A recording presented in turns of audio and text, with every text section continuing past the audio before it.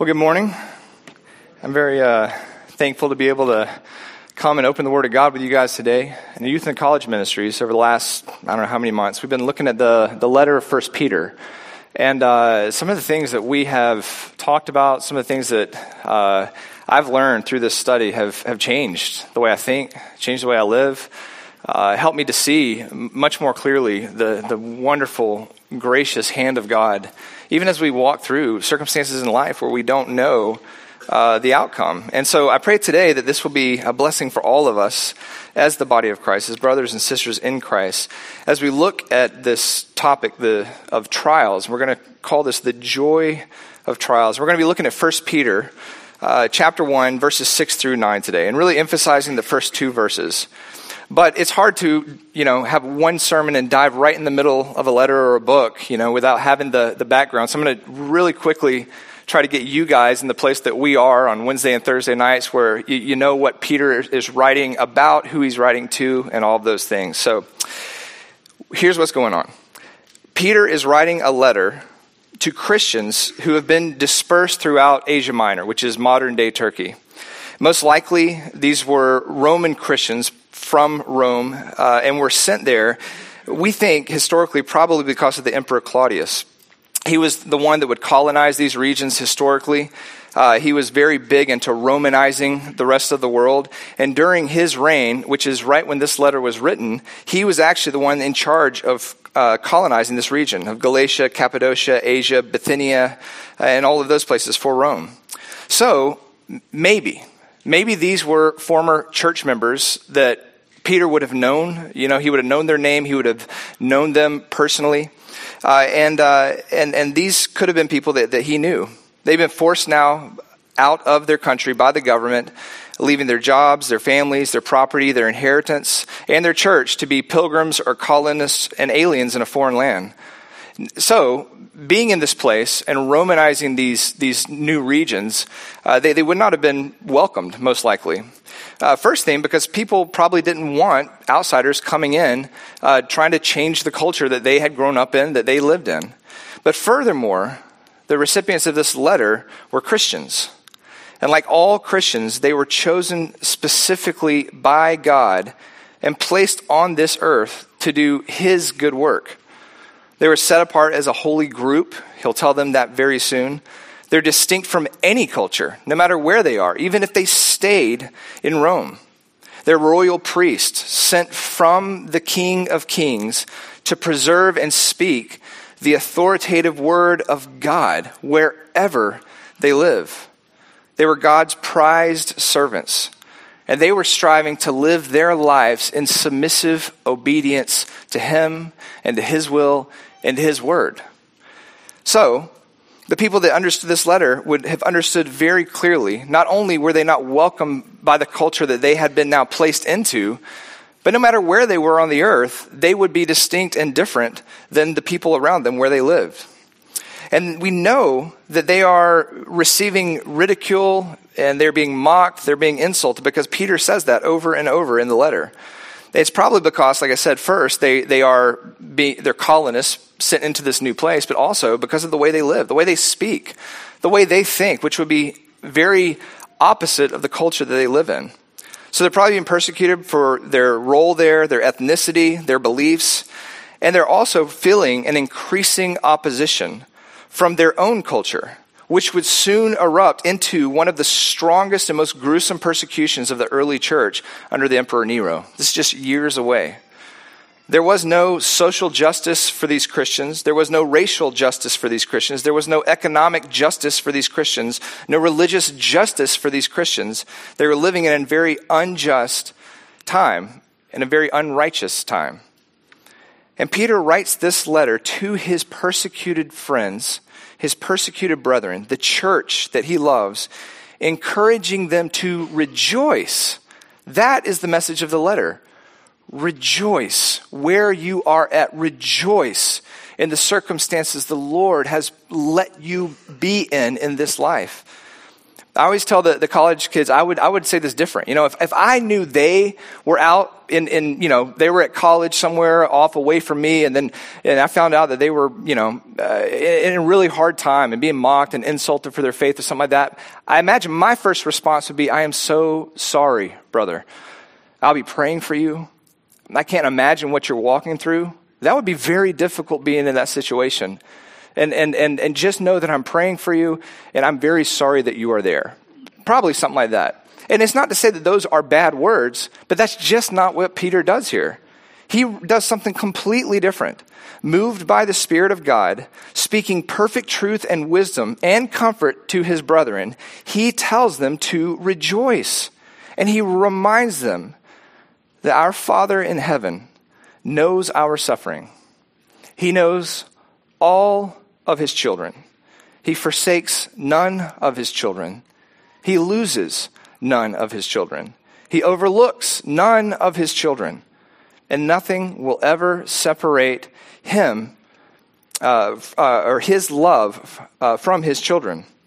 And he's actually using all circumstances, and he orchestrates it all to work for their good, for their sanctification, for their Christ-likeness, and in the end, for the glory of his own Son, Jesus Christ. This is what Peter says over and over and over. And that's what we got to remind ourselves. Our Father takes the effects of sin and evil and injustice and persecution and suffering and temptation and trials and tests and sickness and pain in this life, and he maneuvers them in the lives of his children and uses them to glorify them when his Son is revealed, and ultimately for the glory of his Son, Jesus Christ. So Peter tells his suffering brethren in this letter to rejoice with great joy, overabounding joy in their trials, a joy that comes from knowing this, that their Holy Father has chosen them to be exactly where they are at, and he is working through their suffering purposely for their sanctification, so that they can obey Jesus Christ and receive honor and glory and praise and salvation at his return. And while they are suffering, they're to worship him. And while they're suffering, they are to recall all that he has done. And while they're suffering, they are to remember the things that they know that he has told them. Peter's already reminded them before the verses we're going to read today that they've been born again in Jesus Christ. He reminds them that their bodies will rise from the dead physically in the same way that their Lord and Savior Jesus Christ rose from the dead. They will conquer sin and death. He reminds them of the promised eternal inheritance that awaits them when they see him face to face. An eternal inheritance that cannot be touched by anyone or anything in this world, that's reserved for them by their Father, with their name already written on it. No matter what you lose on earth, that is the future for all of us. And he reminds them that even now, currently, as they suffer, that they are being protected for this salvation that is ready to be revealed when Christ returns. That is all that's going on in their lives. And those are the things that await them when Jesus Christ rips the heavens apart and returns with all of his glory and fury. And that's what he tells them. That's what this letter is about. Rejoicing. And the purpose of the letter is for them to stand firm. He tells them, stand firm. In 1 Peter 5:12, he says, I have written to you briefly, and this is a brief, short letter, exhorting and testifying that this is the true grace of God. Stand firm in it. They needed to hear it. They needed to read it, and we need to read it because we easily forget all that we have in Christ, all that he's doing, and that all the things around us that oftentimes we pray away or wish were over are the very things that the Lord has put into our life or left in our life so that we become more like him, so that we can stand firm, so that he will be glorified, so that we will be transformed and glorified together with him and made into the image of Christ. So today we're going to briefly look at how to stand firm and rejoice in suffering in this life. We all suffer. We all suffer, and we will suffer more. The longer you live on earth, the more you will suffer. And we suffer together as the body of Christ. We are a family, and we suffer together as our Savior suffers with us. Only a fool, an arrogant fool, is foolish enough to think that he is the only person suffering. But that foolishness has come into all of our minds, right? Oftentimes we think, well, no one knows what I'm going through. Well, first, Christ fully does, even better than you, and the rest of us are probably walking through something similar, just different circumstances. Suffering is a part of this present age. It's a part of this present age because sin is a part of this present age. But here is what we know. Suffering will end, but not today, right? And so, while today is called today, we have to focus our mind on things above and rejoice in the wonderful work of our Father and know that He is accomplishing in our life through suffering, through tests, and through trials that we face. So let's read 1 Peter 1, verses 6 through 9 together. We'll ask the Lord to help us to understand these words, and then we will dive in. Actually, let's start with verse 1, and that just gives us the context. So Peter says in verse 1, Peter, an apostle of Jesus Christ, to those who reside as aliens scattered throughout Pontus, Galatia, Cappadocia, Asia, and Bithynia, who are chosen according to the foreknowledge of God the Father, by the sanctifying work of the Spirit, to obey Jesus Christ and be sprinkled with His blood, may grace and peace be yours in the fullest measure.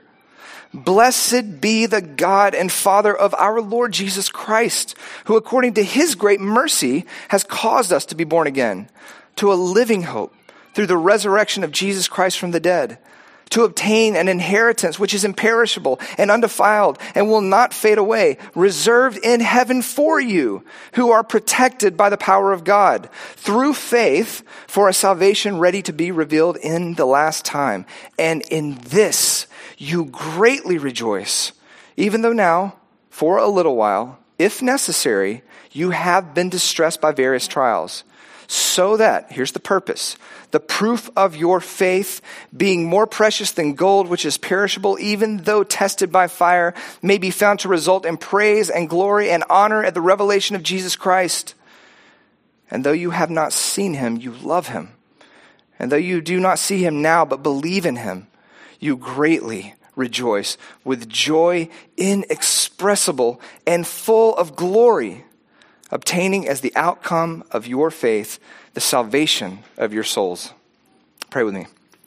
Father, we know that we need your Spirit to understand your truth, and we know that you put your Spirit within the hearts of all of your children so that we can discern the words and the will and the mind of Christ, so that we can be convicted by your truth and repent of our sins, so that our minds can be changed and that our thoughts will become your thoughts and our ways your ways. And we'll see the things that we misunderstand, the parts about you that we don't understand, and understand even more the greatness of all you do in us. But that is something that we are dependent upon you for.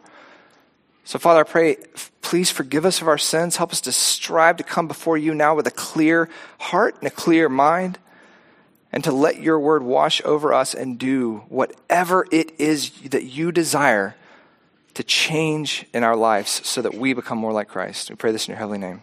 Amen. Today we're going to look at the joy of trials. We're going to do this in 3 parts.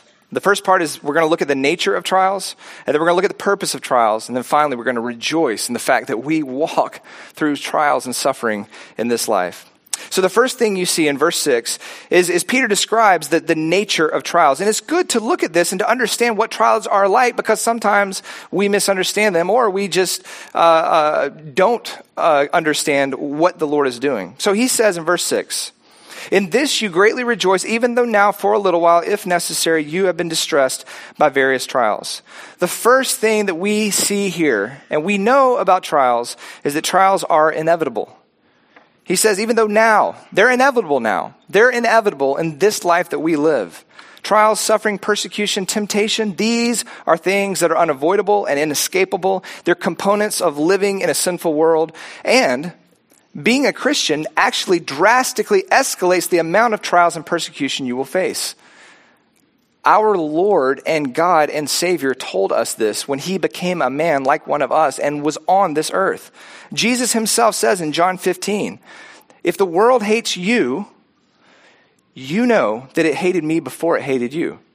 If you were of the world will love its own, but because you are not of the world, but I chose you out of the world, because of this, the world hates you. Remember the word that I said to you.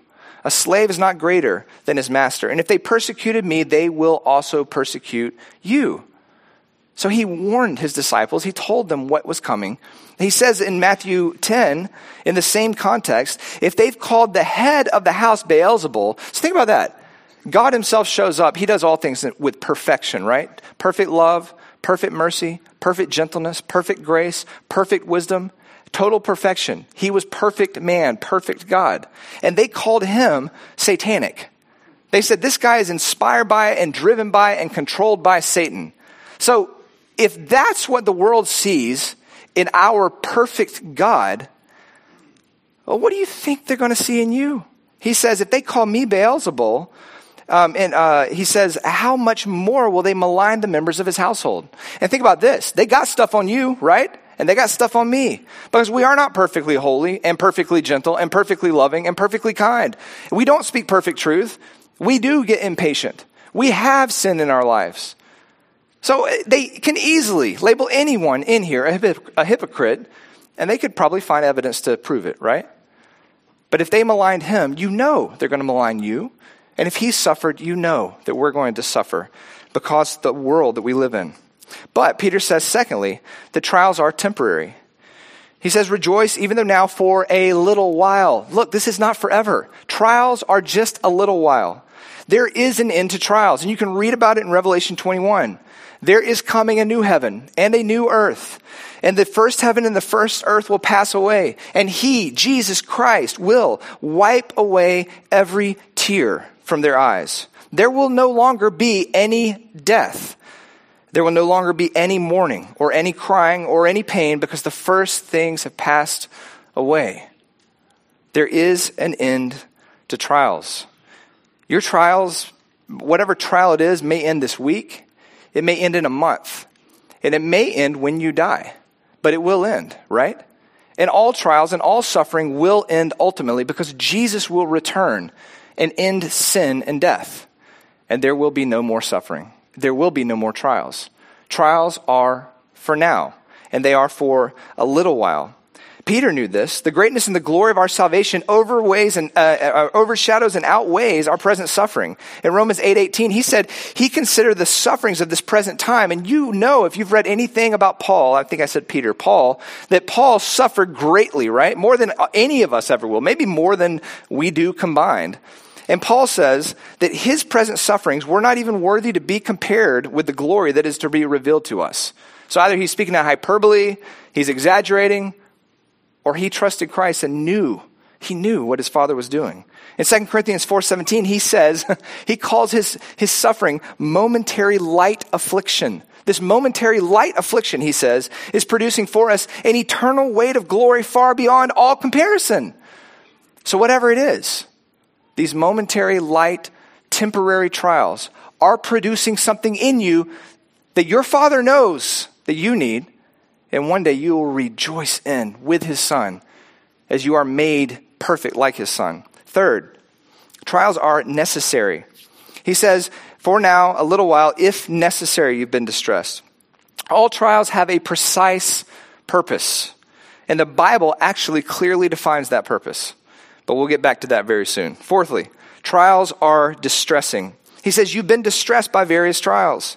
They are distressing. Do not belittle them. It's not like our joy comes from just acting like they're not there or ignoring our trials. Trials are painful.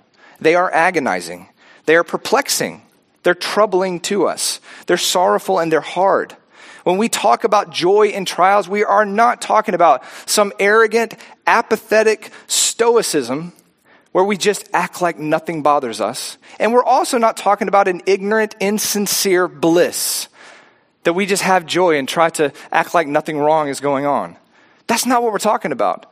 We're talking about a resolute joy that is dependent upon the wonderful grace, mercy, and love of our Father. It's a joy that comes because we know his character and we know what he's doing. And we trust him more than we trust our own thinking. And we trust him more than we trust the circumstances around us. That is where our joy comes from. Being distressed is not necessarily sin. And being grieved is not necessarily sin. and being perplexed is not necessarily sin. Our Savior was grieved and sorrowful and distressed. And in Gethsemane, Jesus says, my soul is deeply grieved to the point of death. And he was sweating blood. His body was breaking down because of the trial that he was about to face. Being distressed by trials and suffering is not sin. In Matthew 18, you see true believers that are grieved and sorrowful when fellow professing believers refuse to be merciful, refuse to be kind, refuse to love and forgive one another. And it causes sorrow and distress in the hearts of the rest of us. And you know that. You've felt that before. When you know a fellow believer is withholding forgiveness or mercy to someone else that you love. And that grieves you. And it grieves me enough to go to that person and to talk to them and to say, you've got to forgive. Do you know what you've been forgiven? And it should grieve you when you're the one withholding the mercy and the forgiveness. And in John 16, you see the disciples distressed. They were distressed when Jesus told them that he was about to die. He doesn't rebuke them for being distressed. He retrains their mind to see that what he is about to do is perfect and good and for their good. But they were perplexed by it. It was hard to understand. Trials are distressing. And fifthly, trials are diverse. He says you'll go through various trials. Trials don't come the same way every time. They wouldn't be trials, right? We would get it the first, second, third, or for me, like the 15th or 20th time I went through it, and then we'd kind of be prepared for it. But trials come in different ways. Many forms, many shapes, many circumstances. And they're going to change as you continue to walk in life. You got mental trials, you got physical trials, you got spiritual trials. You got trials of gain, right? Where we receive things we really didn't want to have. And we have trials of loss where we lose things and lose people we really didn't want to lose. We have short trials and we have long trials. We have hard trials and we have harder trials. We have trials because of the consequences of our own sin. And we have trials because of the effects of other people's sinful decisions that affect us. And we have trials simply because we live in a sinful, broken, and dying world. And it may not necessarily be because you sinned or they sinned, but just because there is sin. Some things are trials because we don't know how they're going to end. And other things are trials because we know exactly how this is going to end. But all the trials have one thing in common. All trials have a precise purpose. All trials have a precise purpose. And here is the purpose of trials. Look at verse 7. So that is a purpose statement. Here, Peter is telling them, here's exactly why you're suffering. You want to know why you suffer? You want to know why you're walking through trials? Here it is. You are walking through these trials so that the proof of your faith, being more precious than gold, which is imperishable, even though tested by fire, may be found to result in praise and glory and honor at the revelation of Jesus Christ. He says that trials prove our faith. That's the purpose of trials. That is why you're suffering. That is why you are perplexed. And that is why you are in a place of being distressed. Because if you are a child of God, these trials are meant for your good, and they're meant to prove your faith. It's a proven genuineness of our faith, a proven authenticity, a proven legitimacy that what you actually are is what you say that you are. It's a proven validity. It proves the truthfulness of our faith. Now, I think we need to think about this in two ways. And sometimes I overemphasize one and almost underemphasize the other, but they're both very important. The first thing is there is a testing of the authenticity of our faith to prove whether or not it is true God-granted life-saving faith, as opposed to the dead, deranged, demonic faith that James talks about, or the hypocritical false professions you read about over and over in 1 John, or the things that Jesus said of the Pharisees who professed to know God, professed to love him, but then were trying to murder his son. So there is that, in that sense, a testing of our faith to prove whether or not what we say and what we think we are is truly what we are. And we get that. I feel like all the time I'm struggling with that. I mean, I see my discrepancies. I know my sin. I know my mind better than you ever will. And I know just how horrible I am. And that causes me over and over to repent, to run back to him, to ask him, please forgive me. Those are examinations. Those are tests of our faith. And we do need to examine. We do need to test. We do need to judge spiritual fruit, character, words, and deeds. 2 Corinthians 13:5 says, test yourselves to see if you are in the faith, right? Examine yourselves, he says. Or do you not recognize this about yourselves, that Jesus Christ is in you? Unless indeed you fail the test. So that is very legitimate. Test yourself. Examine yourself. Are you truly in the faith?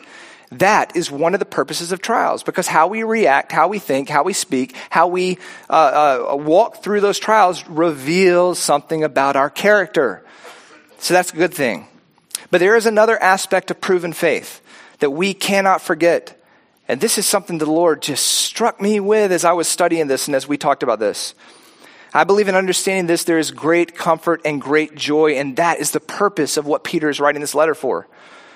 If you read on in 2 Corinthians 13, the very next verse, after he says to test yourself and examine yourself, he says this, but I trust that you will realize that we ourselves do not fail this test. In other words, Paul was saying this. He's saying examine yourself, test yourself, and I hope you realize that you are this true born-again believer, that you do have true faith. He says, because I do. He knew he did. He knew what he was in Christ. And we need to know that as well about ourselves. Because if we are in Christ, then trials and troubles and tests, this examination, these become joyful, wonderful endeavors in our life. In James 1:2-4, James says, consider it all joy, my brethren, when you encounter various trials, knowing what? What do they know? They know that the testing of their faith produces endurance.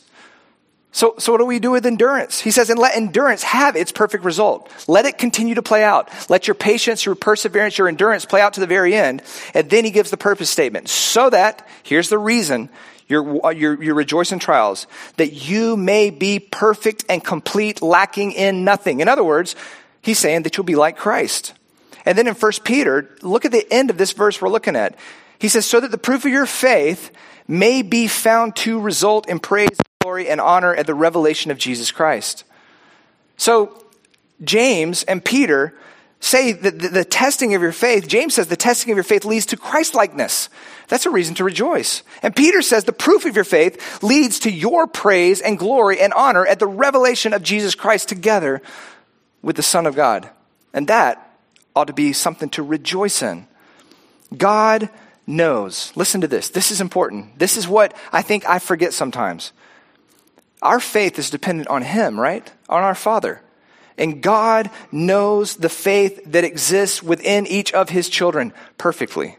God knows, because it is a faith that he has ordained, and it is a faith that he has caused, and it is a faith that he has produced, and that he has placed within us, and that he purifies and he completes. He is the author and perfecter of our faith. And that is wonderful.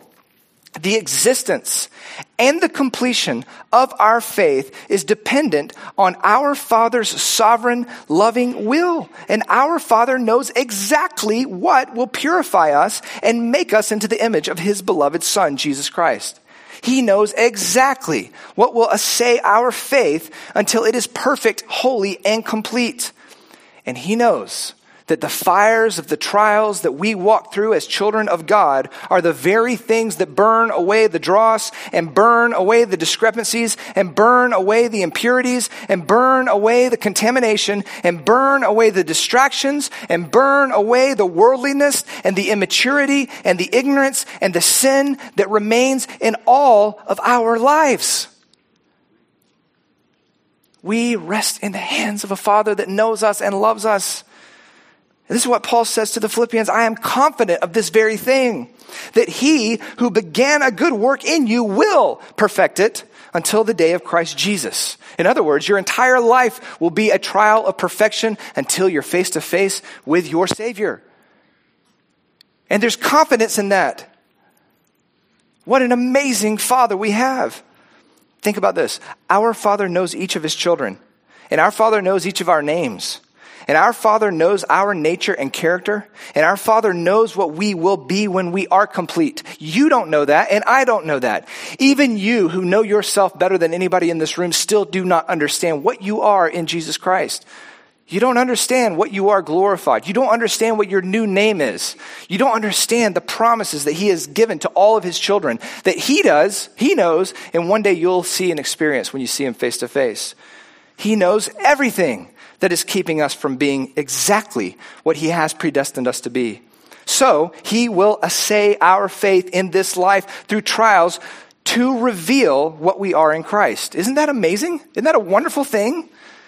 Currently, the proof is for us. We need this proof. We doubt ourselves. We see our hypocrisy. We know our sinful thoughts. And we need trials so that it will prove to us ourselves that he reigns within my heart, that he controls me, and that my faith is true and real. We need that, right? So currently we need these things for ourselves. But eternally is so much greater than that. Eternally, he is proving our faith to prove his power, to prove his sovereignty, to prove his majesty, to prove his love, to prove his faithfulness and his grace and his mercy, and to prove his own word, because he says in his word that he will perfect each of us until we are complete. He says in his word that he will make us into the image of Christ, and he will glorify us together with his Son, and that we are brethren of Jesus Christ himself. Our proven faith will also prove that the precious blood of the spotless Lamb of God that was shed on the cross for our sins was complete and sufficient to redeem and justify all in the family of God. Does that make sense?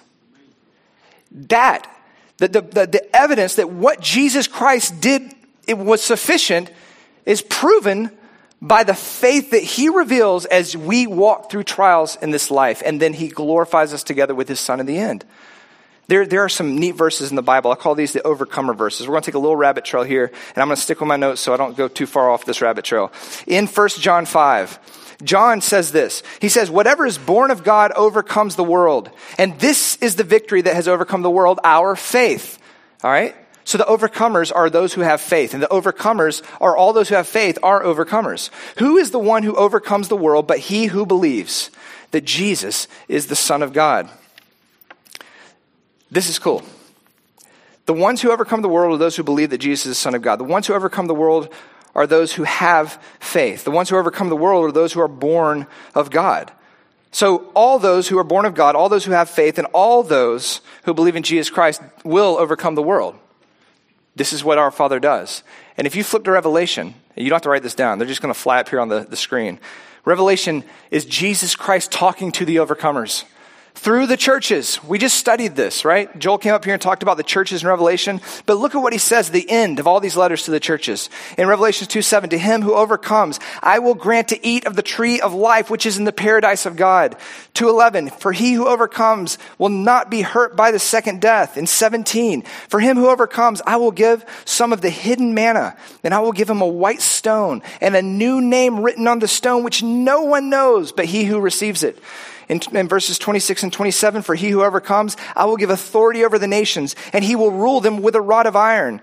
And he says, just as I receive authority from my Father, I will give him the morning star. In Revelation 3:5, for him who overcomes, he will be clothed in white garments, and I will not erase his name from the book of life, and I will confess his name before my Father and before his angels. In Revelation 3:12, he says, for he who overcomes, I will make him a pillar in the temple of my God. He will not go out from it anymore. And I will write on him the name of my God. I will write on him the name of the city of my God. I will write on him the name of New Jerusalem, which comes down out of heaven from my God, and my new name, Christ says.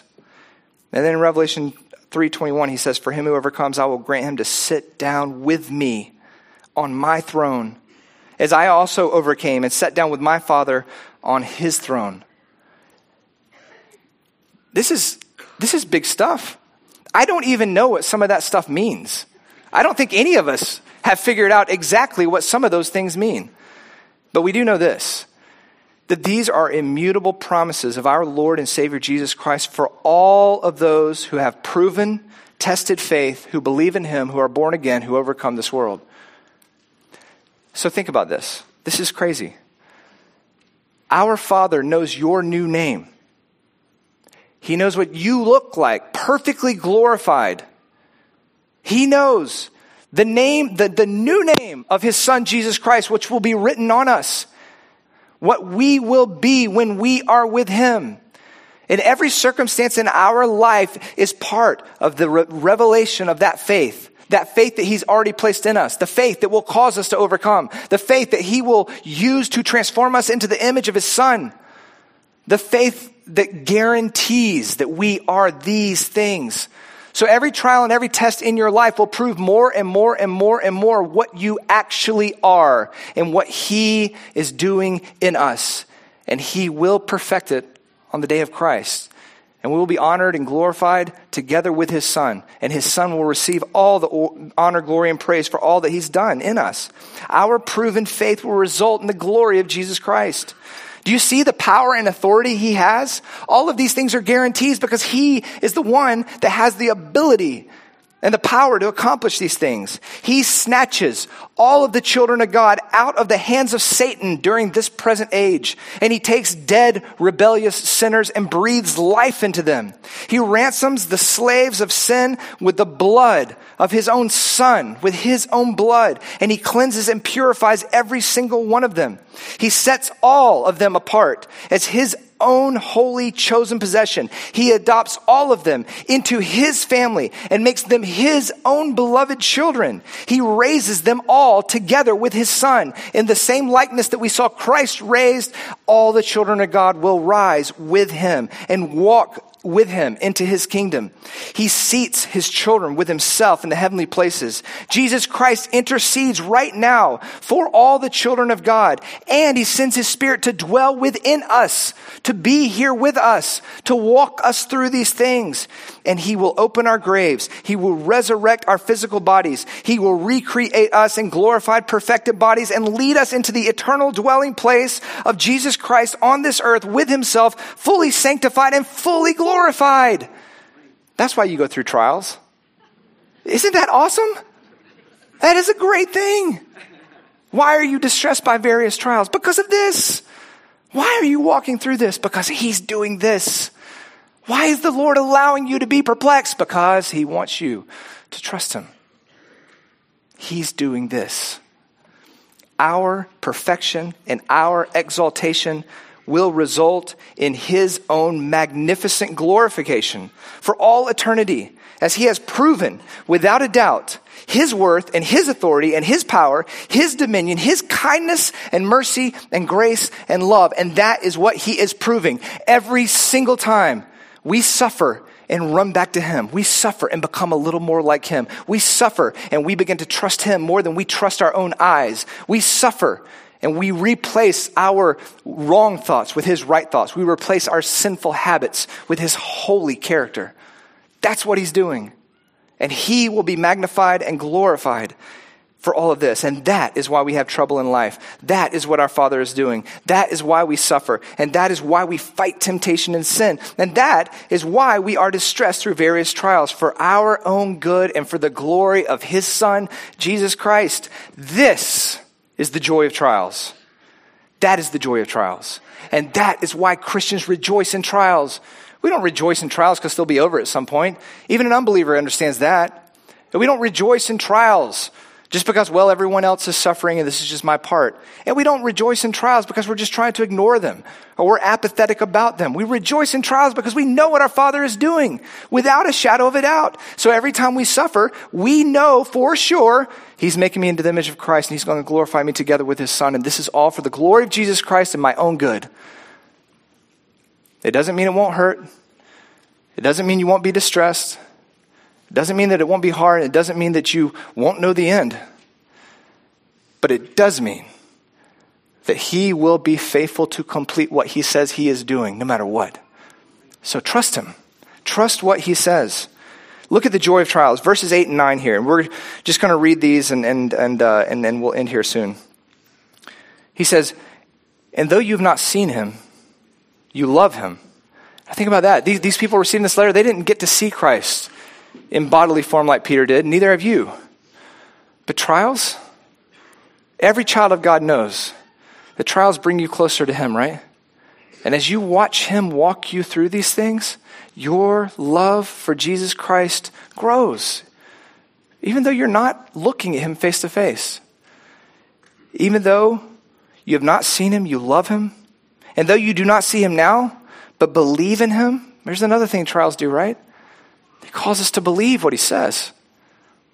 I have a lot of bad theology. I have a lot of misunderstanding of the nature and character of God. And I know you do too. Because none of us know him perfectly. And we all have misunderstandings and misconceptions. But as I suffer and as I walk through trials and as I watch his word prove itself more and more, I see more and more that he is trustworthy. He never exaggerates. He always does what he says he's going to do. He speaks with perfection. So trials cause us to believe him, to trust him. He says, and though you have not seen him, you love him. Though you do not see him now, but believe in him, you greatly rejoice with joy inexpressible. You can't express the joy that you receive as you walk through trouble in this life, and full of glory, obtaining as the outcome of your faith the salvation of your souls. This is the joy of trials. Knowing our Father is in control, knowing what he's doing in our life. Trials intensify our love for Christ, increase our trust in Christ, escalate our desire to be with Christ, and they keep our affections and our minds focused on Christ. Because everything else distracts us from him, right?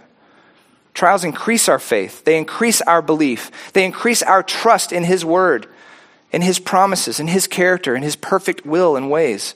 Trials increase our longing for him, our longing for his return, our longing for our salvation from this present world, our longing for that permanent reconciliation that we will have when we see him face to face and we know him like he knows us in a way that we cannot comprehend right now.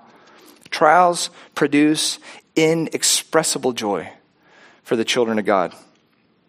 If your desire is to see Jesus Christ face to face, to be with him forever, to be cleansed of your sin, to be justified, to be sanctified, to be glorified together with him, if you want to be perfect and complete like his son, if you want to bring glory and honor and praise to Jesus Christ and to God your Father, if you want to be eternally freed from death and the power of sin which reigns in this present age, then you must have faith. And tested, proven, enduring, grace-given faith is proven through suffering and trials. And that is why we rejoice. I'm going to read just a bunch of verses in a row here real quick at the very end. And I just want you to look at this is just a little snippet of what the New Testament says about trials, mostly from the mouth of Paul and a little bit from John and Peter. But think about this, guys. Through many tribulations, we must enter the kingdom of God. Do not be disturbed by these afflictions, for you know that we have been destined for this. Consider it all joy, my brethren, when you encounter various trials, knowing that the testing of your faith produces endurance, and let endurance have its perfect result, so that you may be perfect and complete, lacking in nothing. The sufferings of this present time are not worthy to be compared with the glory that is to be revealed to us. For momentary light affliction is producing for us an eternal weight of glory, far beyond all comparison. And he will wipe away every tear from our eyes. There will no longer be any death. There will no longer be any mourning, or crying, or pain.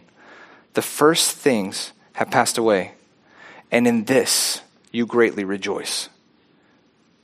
Even though now for a little while, if necessary, you've been distressed by various trials. Let's pray.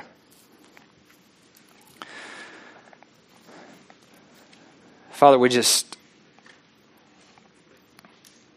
so thankful and grateful that we are in the hands of a Father that knows us.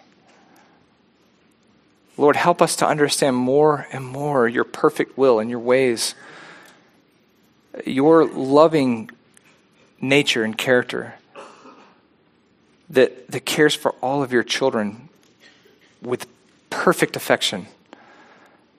Father, help us to trust you, even when we cannot understand what is happening around us or to us.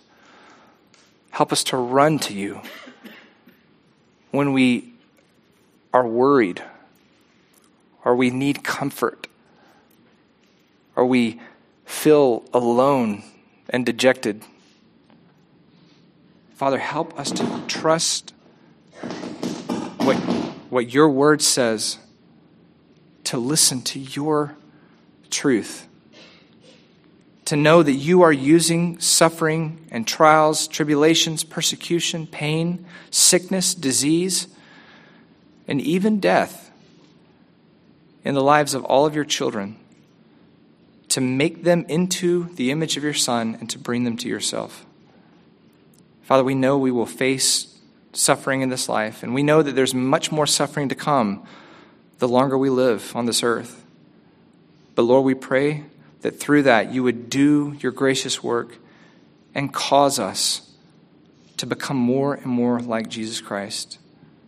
We know that you know the new name of all of your children, and you have written the name of your Son on all of us, the name of your kingdom and your own name. We know that no one takes from the hands of God. And we know that no one can snatch us out of the hands of Christ. We know that nothing will separate us from your love. Father, we are the ones that don't believe that. But we do believe you. And we pray, help our unbelief. Help us to trust you, Father. You are a wonderful, merciful, gracious, mighty, powerful, sovereign, awesome Father. And we ask you to do anything in our lives to make us more like you. We pray this in your heavenly name. Amen.